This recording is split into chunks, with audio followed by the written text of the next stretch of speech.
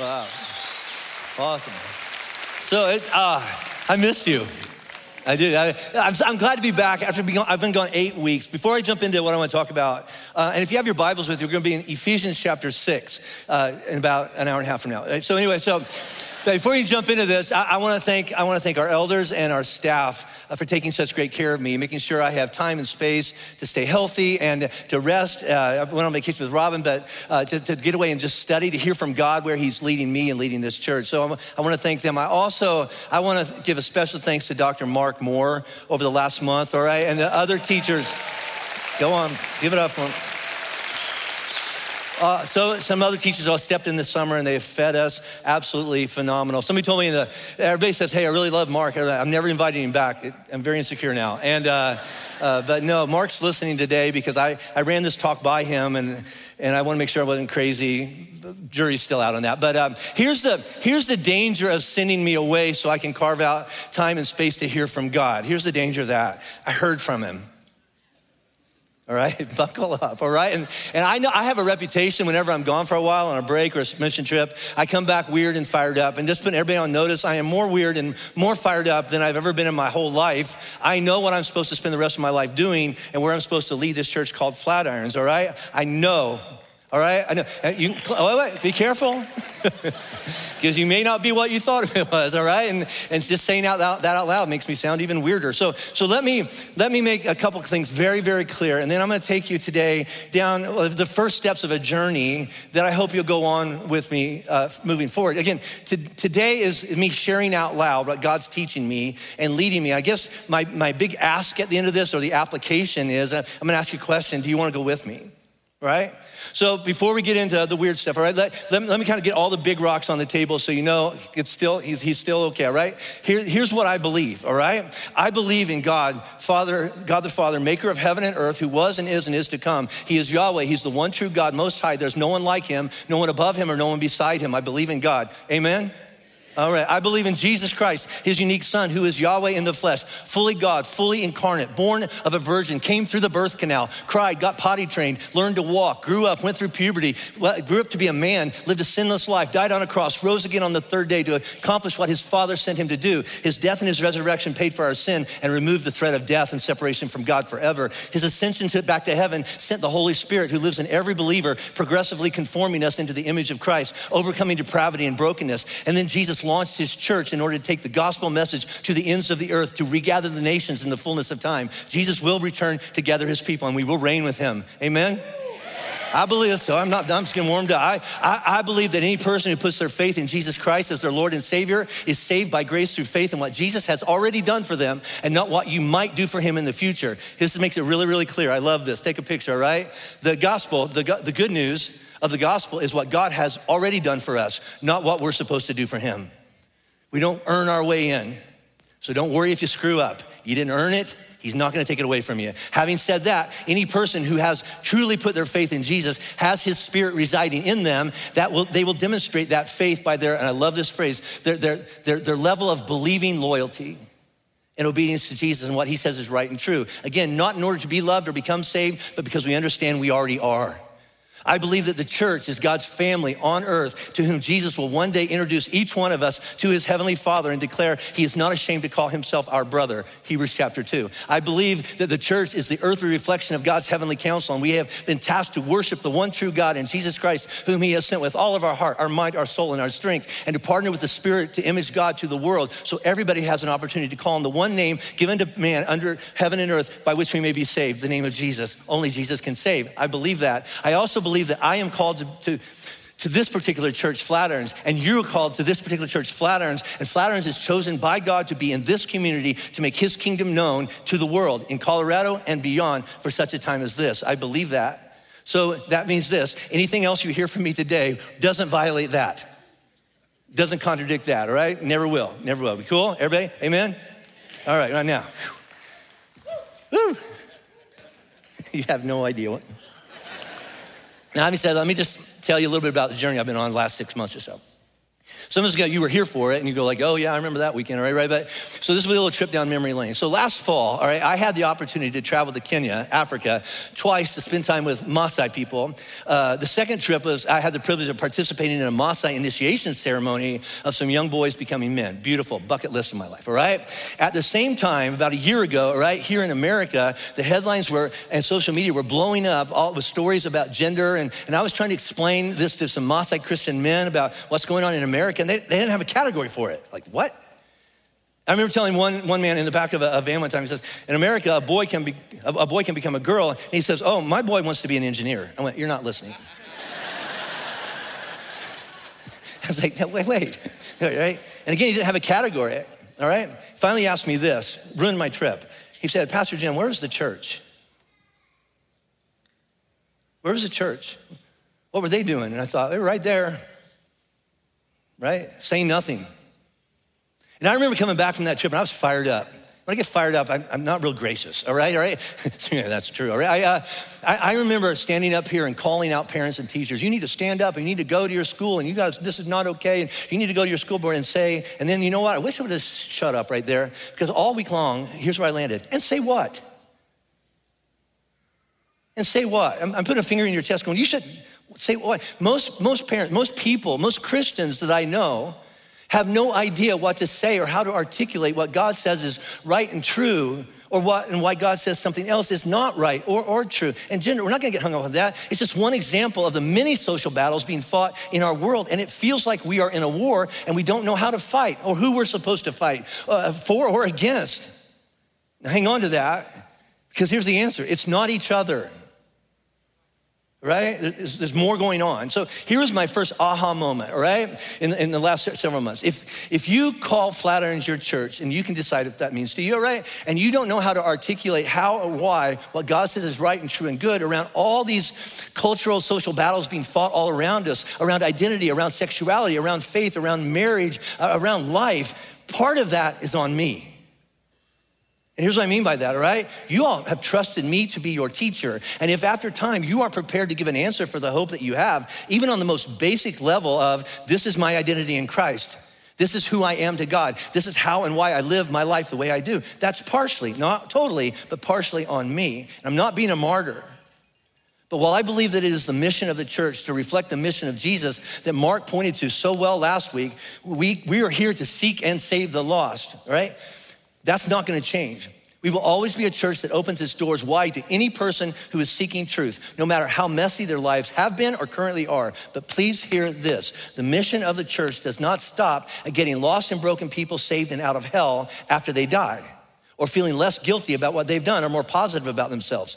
That's helpful, but it's going somewhere. It is continually learning and growing in and knowing what God says is true and bringing our lives into obedience to Christ so that God's mission and purpose for our individual lives and for this church and for the world in this life is realized through us. And that comes from knowing the Word of God.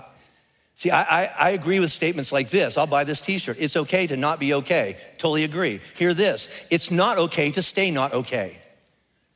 Right? Getting saved is the starting line of a change and changing life. And all that to say, I am committed to this church that before I hang it up in a few years, I don't know how many, till they go away, or I don't know.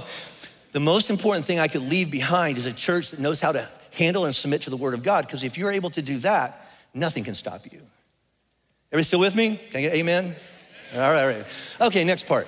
Nobody left. Well, one, but she probably had to pee. Go. All right, so I really am under conviction about our church really digging into the Word of God. So, and I mentioned this before I went on break, I've really been being drawn back to 1 Corinthians and 2 Corinthians, all right? Two letters in the Bible that a guy named Paul wrote to a church located in a city called Corinth, which is located in what we now call Greece. And Corinth was it's a big deal. It's a big city. It's a cultural center with all kinds of different religions everywhere, all these cultures and belief systems. It kind of prided itself on being progressive. Like, hey, in Corinth, anything goes, but we'll be the first to try. It's very similar to Denver.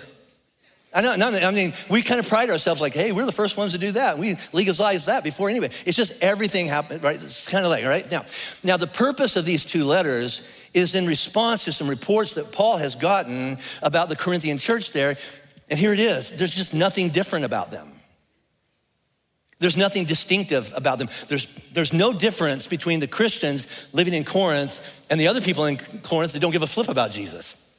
They're no different. They're just like everybody else. As a matter of fact, a bunch of the Christians in the Corinthian church there are taking what they've learned about Jesus and combining it with some other stuff that they learned, other beliefs, other religions, and some superstitions. In other words, I like that part about Jesus about being forgiven and not going to hell. Sign me up there. But I'm still hanging on to in my other church, whatever, it's okay to have sex on someone I'm not married to. So I'm just gonna combine that. In my other place, it's okay to cheat a person in business. That's just what it is. I know what Jesus says about my body, but in my other personal belief system, my truth, my body is my body and nobody can tell me what I should or shouldn't do with it. Paul even reports this. Some of the Christians are doing things that even the pagans, the non-believers are going, we don't even do that. That's just, wow, that is out there. I'm not gonna tell you what that is because there's kids in the room. But so I thought, well, that's a good place to start because that's a pretty good description of Christianity, at least in America. So my plan was to come back from break and teach through both of those letters all fall. But then as I'm reading through and studying it to come back and teach, I come to these odd passages in there, and I'm like, how am I gonna teach that? Like I'll give you a few of them. Paul teaches that he says, we Christians, we have been given a secret wisdom that's been hidden for generations, but it's been given to us from God. And then he says this, look at this. None of the rulers of this age understood this, for if they had, they would not have crucified the Lord of glory. What's that mean? And who are the rulers of this age? And it's not the Jews or the Romans that nailed Jesus to a cross. Paul is referencing rulers in the spiritual world. So my question is, what did they not understand? What was the big secret? And if they had known that secret, they wouldn't have crucified Jesus. You know? I have no idea, right? Then you jump over to chapter 6 and Paul is criticizing Christians for taking one another to court over stuff that Christian brothers and sisters, you ought to be able to work it out. And then he throws this in, don't you know you'll judge angels? Ever heard that sermon? And I thought, no, we don't, Paul, we don't know that, all right? We have no idea what you're talking about. Or how about in chapter 5, it says this, if there's a Christian brother or sister who's part of your church that's involved in ongoing, refuses to repent sexual sin, you're to remove him from the church, and look at this, and not just kick him out, look, deliver this person over to Satan for the destruction of the flesh in order that his or her spirit may be saved in the day of the Lord. What? That sounds really mean. I don't know. Here, go to hell. What is that, right? It just said, like, what are you talking about? In another place, Paul finds out that there's this big controversy about buying and eating meat they bought in a market, and the meat was left over from sacrificing to an idol, a statue of a different God. And Paul says in one place in 1 Corinthians, it's no big deal because we know that idols are just stone or wood. They don't have any power. But then he says, but please be aware of people, Christians, all right? The people who sacrificed to these idols were actually worshiping and joining themselves to demons. They were worshiping other gods, small g gods. And as a Christian, joining yourself to Jesus and any other God cannot happen. You can't eat from the table of Jesus and the cup of demons. You can't do it. All that to say, most of us are sitting there going, what are you talking about? What, judging angels, worshiping demons? Did you just say small g God? Earlier you said that you thought there was only one God. That's not what I said. I said there's no God like our God. And that's true. But if there's no God like our God, compared to who? And if Paul is warning this church in Corinth that there's ongoing spiritual and demonic competition and attacks on their lives and pulling them away from following Jesus, my question is, was that just true for Christians 2,000 years ago, or is it still possibly happening today? All that to say, this is my rabbit trail, all right? What if all that we are experiencing in the world today in areas like violence and addiction and sexual and gender confusion and spiritual and relational chaos, what if it's not new at all? But it's been happening over and over and over, repeating the same cycle of destruction. But we as followers of Jesus are totally ignorant of it because first of all, we live in this enlightened postmodern world where we doubt anything supernatural that we can't explain away. And second, we have no idea what God's word says about what's really going on in our world. So this is kind of my next aha moment. We as Christians, especially in America, we try to make this Bible something it's not, and then we get frustrated with it. It's not a science book. Pastor Jim, could you explain scientifically how the universe could happen in 6 days? No, I can give it a shot, but you know what? You're missing the point. The point is all this originated from God, who inaugurated a supernatural plan because he's a supernatural being, and the creation account is a supernatural explanation of God's creative work and his motive for doing it in the first place. And it's given to us in terms that people back then could read it and understand. And don't be so arrogant to think to yourself, well, those people back then were stupid. How could they not know about the big boom and particles and stars and planets? I don't know. God knew. I guess he could have told them. But please don't be so arrogant, because 100 years from now, your grandkids will look back at you and go like, how could they be so stupid? How could they not have known? I heard, and this is just really clicked in my brain. You might want to take a picture, right? This says it really well. The Bible was written for us, but it wasn't written to us. It was written to people hundreds and even thousands of years ago. And here's what I mean by that, all right? I mean, it's certainly for us. It's God's word, right? It means this: we can't project our 21st century world onto theirs. We must take their world and project it onto ours. What did they believe about God? What did they believe was going on in the universe? How did they see God working in the world and in their lives? What truths and realities were they aware of that we are missing? Things that, again, in another place, Paul says, the small g God of this age blinds our eyes from seeing the glory of Jesus. Sometimes we read the Bible and we've all done it. We read something and you go like, you cannot take that literally. Okay, but rather than saying it's not literal, what if we took the stance of it's more than literal? There's more going on there than what it literally says, and that's what I gotta dig out of that part and apply it to my lives today.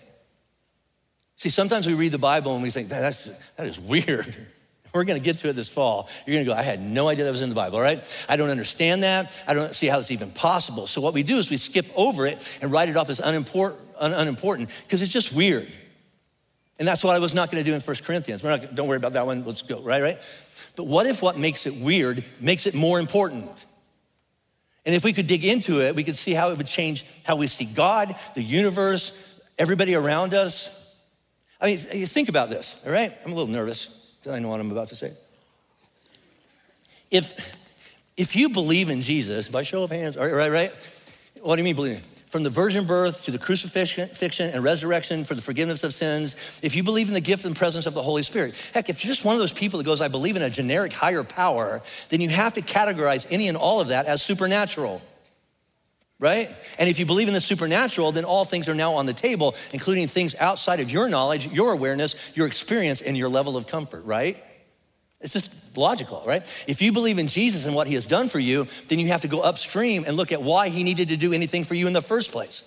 And eventually, and this is what we're gonna look at all year long in depth, you're gonna run into this. Here is why Jesus did and continues to do what he does in your life. Because without Jesus, you're lost. Lost to who?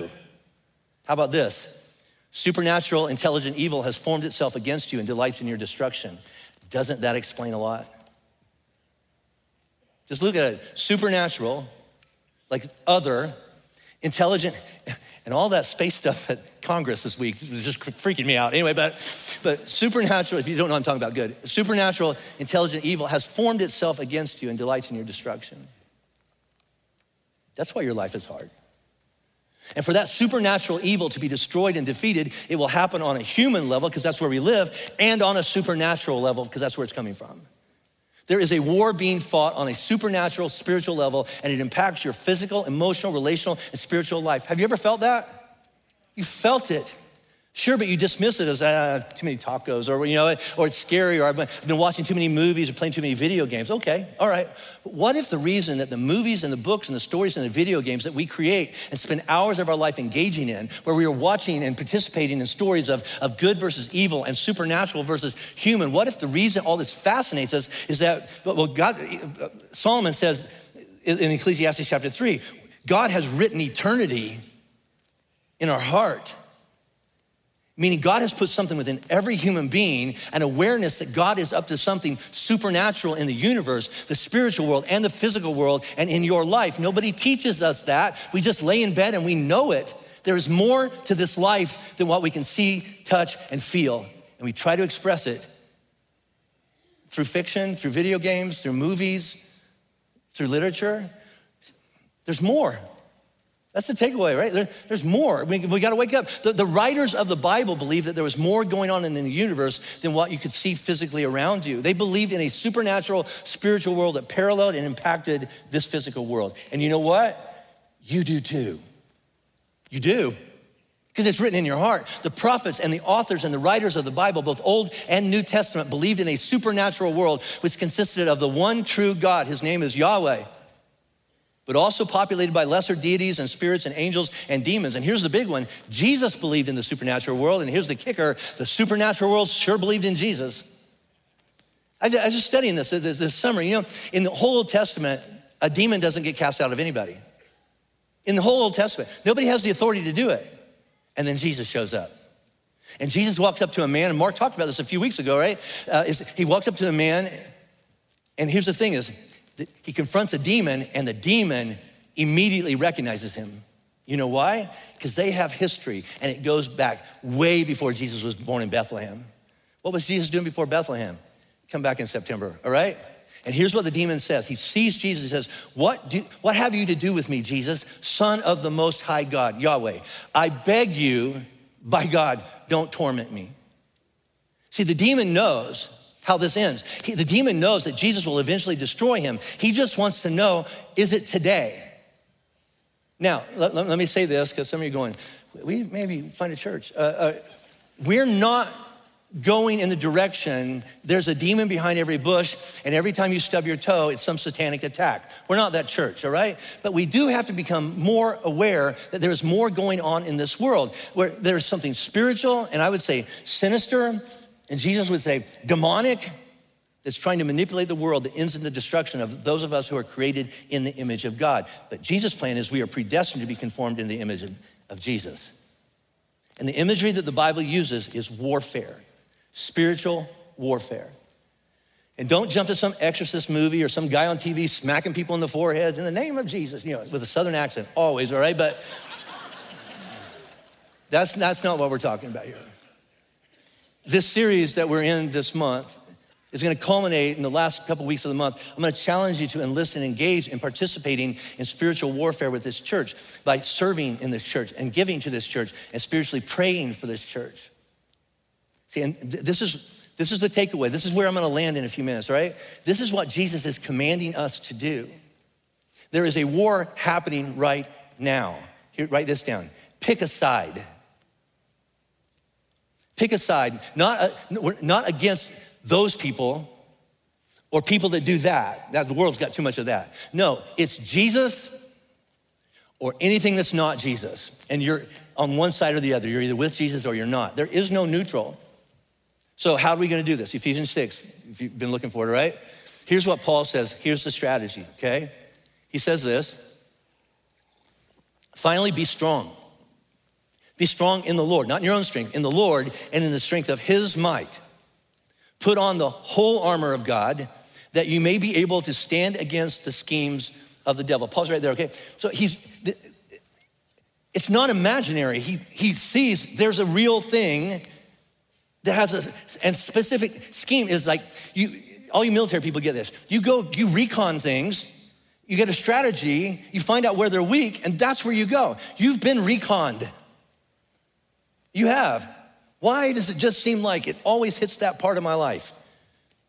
Because there's a specific scheme against you, right? If that's not a temptation, he's not gonna come after that, but he knows, right? The schemes of the devil, sorry, that's extra, right? 4, and here's the thing, and this is what we just gotta get on board. We do not wrestle against people. We do not wrestle against flesh and blood, but against, and here's the list, the rulers, against the authorities, against the cosmic powers over this present darkness, against the, here it is, spiritual forces of evil in the heavenly places. And what we're gonna see in the coming months that Paul's talking about, he's talking about small g gods, not Yahweh, small g gods, spiritual forces of evil in the heavenly places. And heaven is not somewhere in outer space. Heaven is the space around you. That's how they understood the world. And it's all around you, right? And these spiritual forces we're gonna find have divided up the earth and the nations, and they've set themselves up against the one true God. They hate the one true God.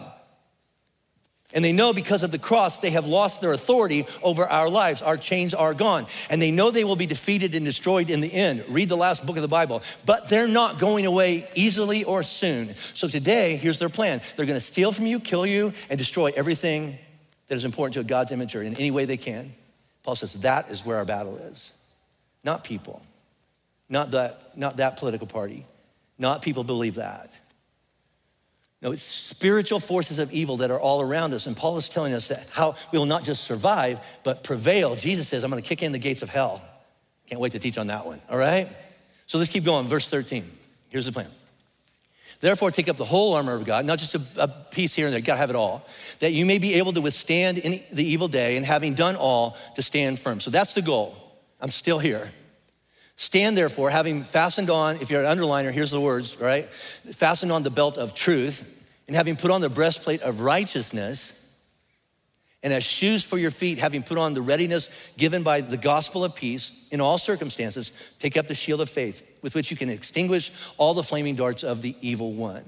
And take the helmet of salvation and the sword of the Spirit, which is the word of God, praying at all times in the Spirit, and with all prayer and supplication. To that end, wake up, keep alert with all perseverance, making supplication, praying for each other, for all the saints. So Paul says, here's how we will stand firm and defeat the supernatural spiritual attack of intelligent evil that's formed itself against you, your marriage, your children, your emotional health, your mental health, and your walk with God. If you're a note taker, here it is. We gotta do this. You must know the truth and what's not true. You must have a heart for righteousness, it lines up with God. You must know the gospel, what it is and what it is not. Right? You must have true faith. You must have believing loyalty to Jesus, okay? I'm gonna live out my faith. You must be saved and know how and why you are unquestionably saved. I would say most of the room, you're not sure. You had a bad day, you think you're going to hell. You had a good day, showed up at church, put $4 in the offering. If I die today, I'm probably good. And this is your life, right? What else, all right?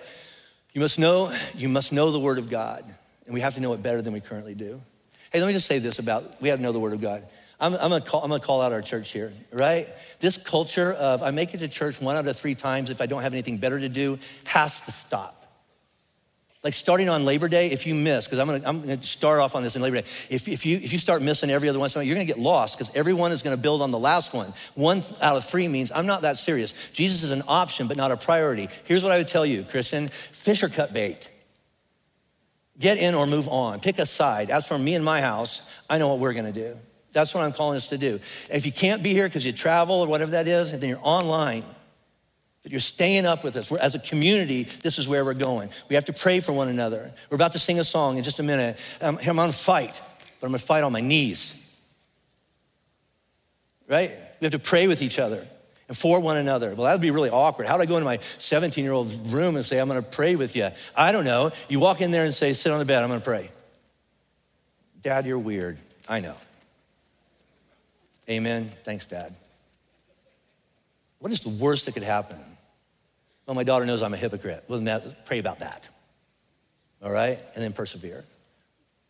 None of that was in my notes. You're welcome. All right. In another place, look at 2 Corinthians, all right? He says, though we walk in the flesh, we got bodies, all right? We are not waging war according to the flesh. It's not a human battle here. For the weapons of our warfare are not of the flesh, underline this, okay, if you have your Bible, but have divine power to destroy strongholds.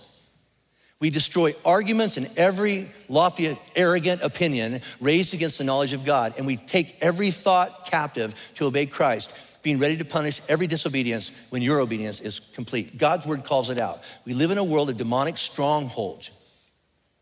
You got one? It's that thing that you've been asking God to remove from your life. That struggle, that pain, that burden, whatever it is, and it won't go away. Stronghold could be also translated prison. It owns you. And these strongholds, they export, they kind of put out this argument, they raise every opinion that's contrary to God. What God said is true. This is our battle.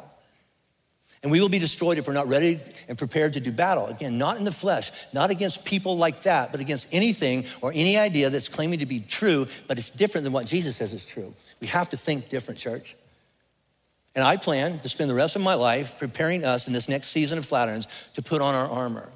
Not an armor to go out there and fight cultural wars, but an armor for spiritual battles. We're not against anybody. We're just for Jesus. And we're gonna stare into the face of an unseen enemy, and he's going to shudder.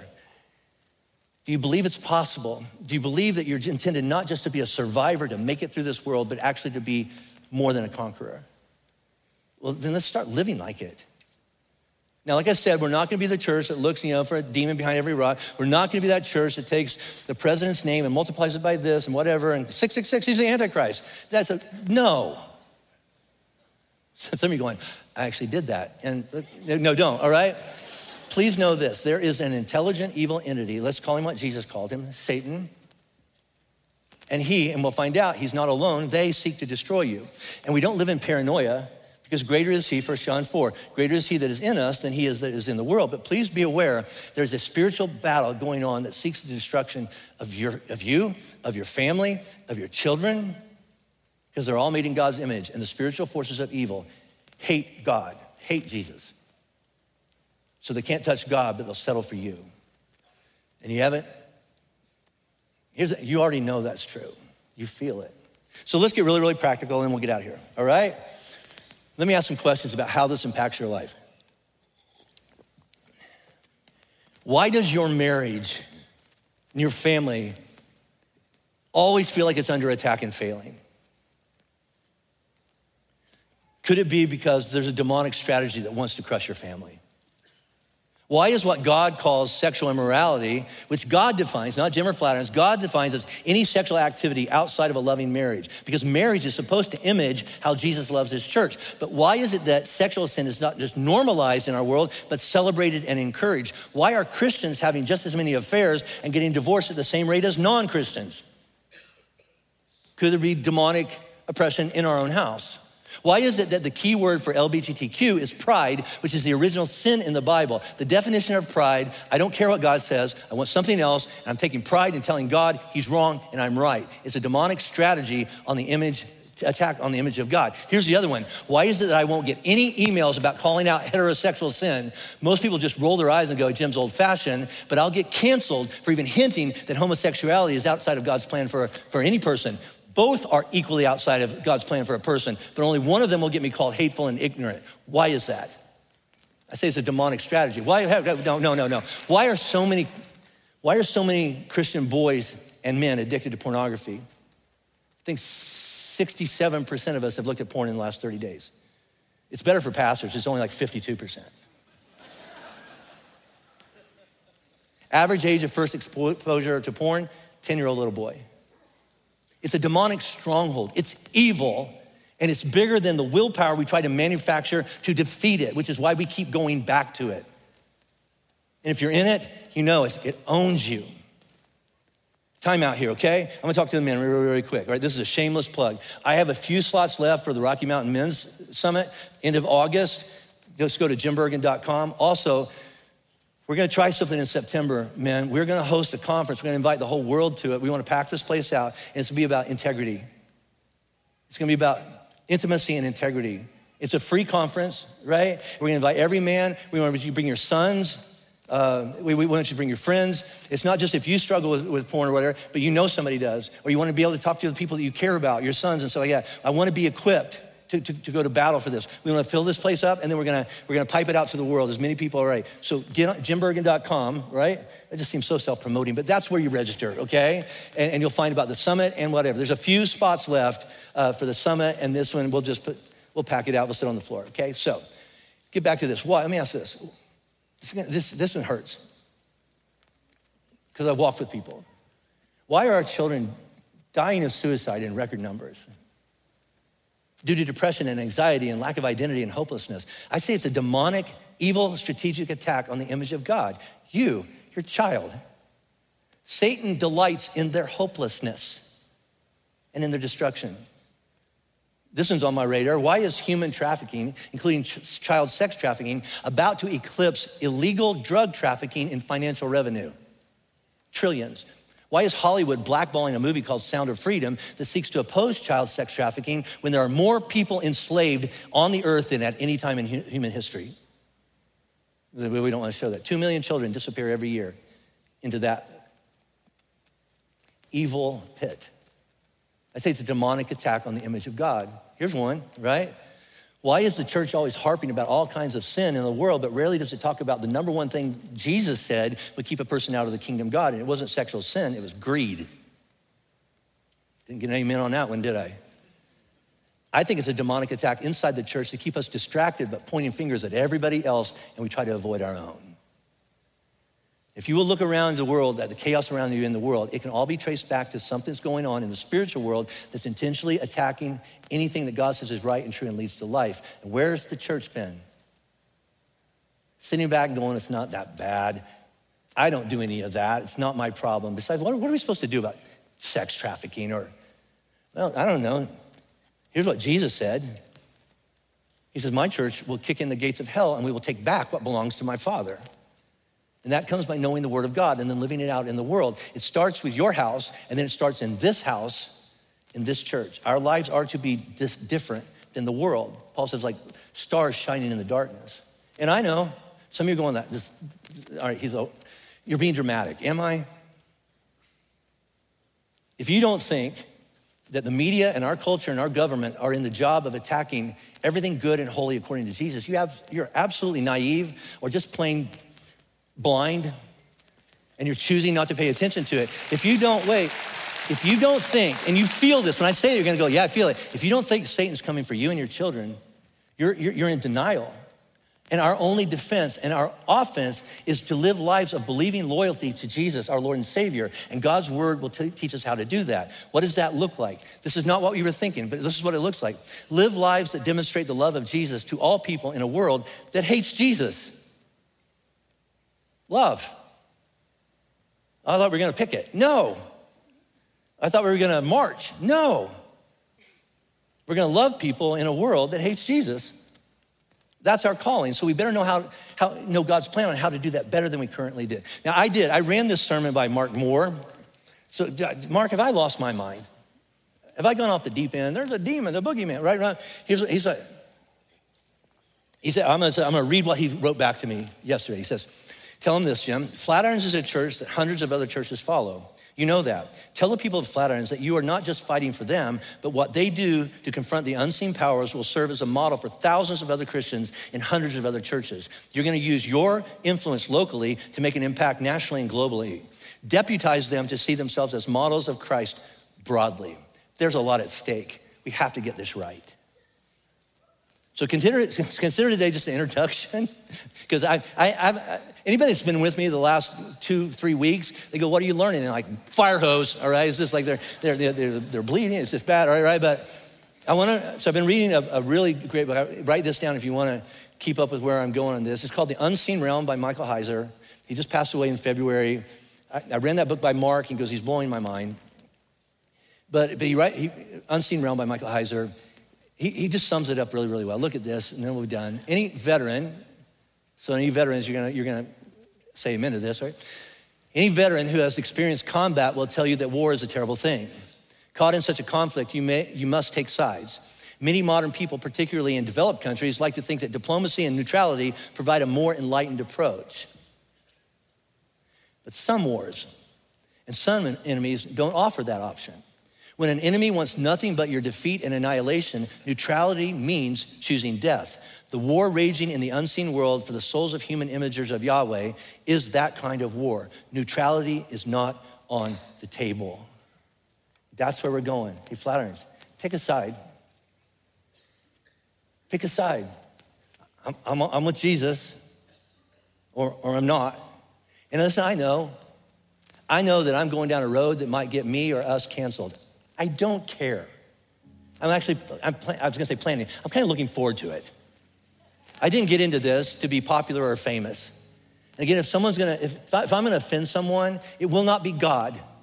Out of some self-protection, I was afraid to speak the truth. I just have to make sure that when we do speak the truth, we do it in love, knowing that none of us is qualified to throw a stone at anybody else for anything they've done, because we have all sinned and fallen short of what God has told us to do. And without Jesus, we're lost. It's always going to come back to Jesus. So that's where I am. I'm really scared to tell you, because I think you'll think I'm nuts. But if I'm gonna land on some side of history, I'm gonna land with the disciples who were told to shut up. And then they said, do what you want, but I cannot speak of what I have heard and seen. I must obey God rather than man. So my question is, do you wanna go with me?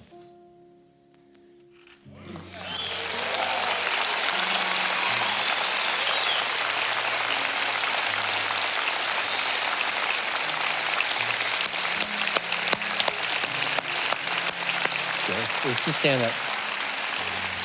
Thanks. Oh. Did you hear me? Nope. We're not gonna go beat up people. We're not against gay people, right? We're not against the people on the other side of your political aisle. We're not about people that believe different things about abortion. They're not our enemy. Do you hear me? Satan is our enemy.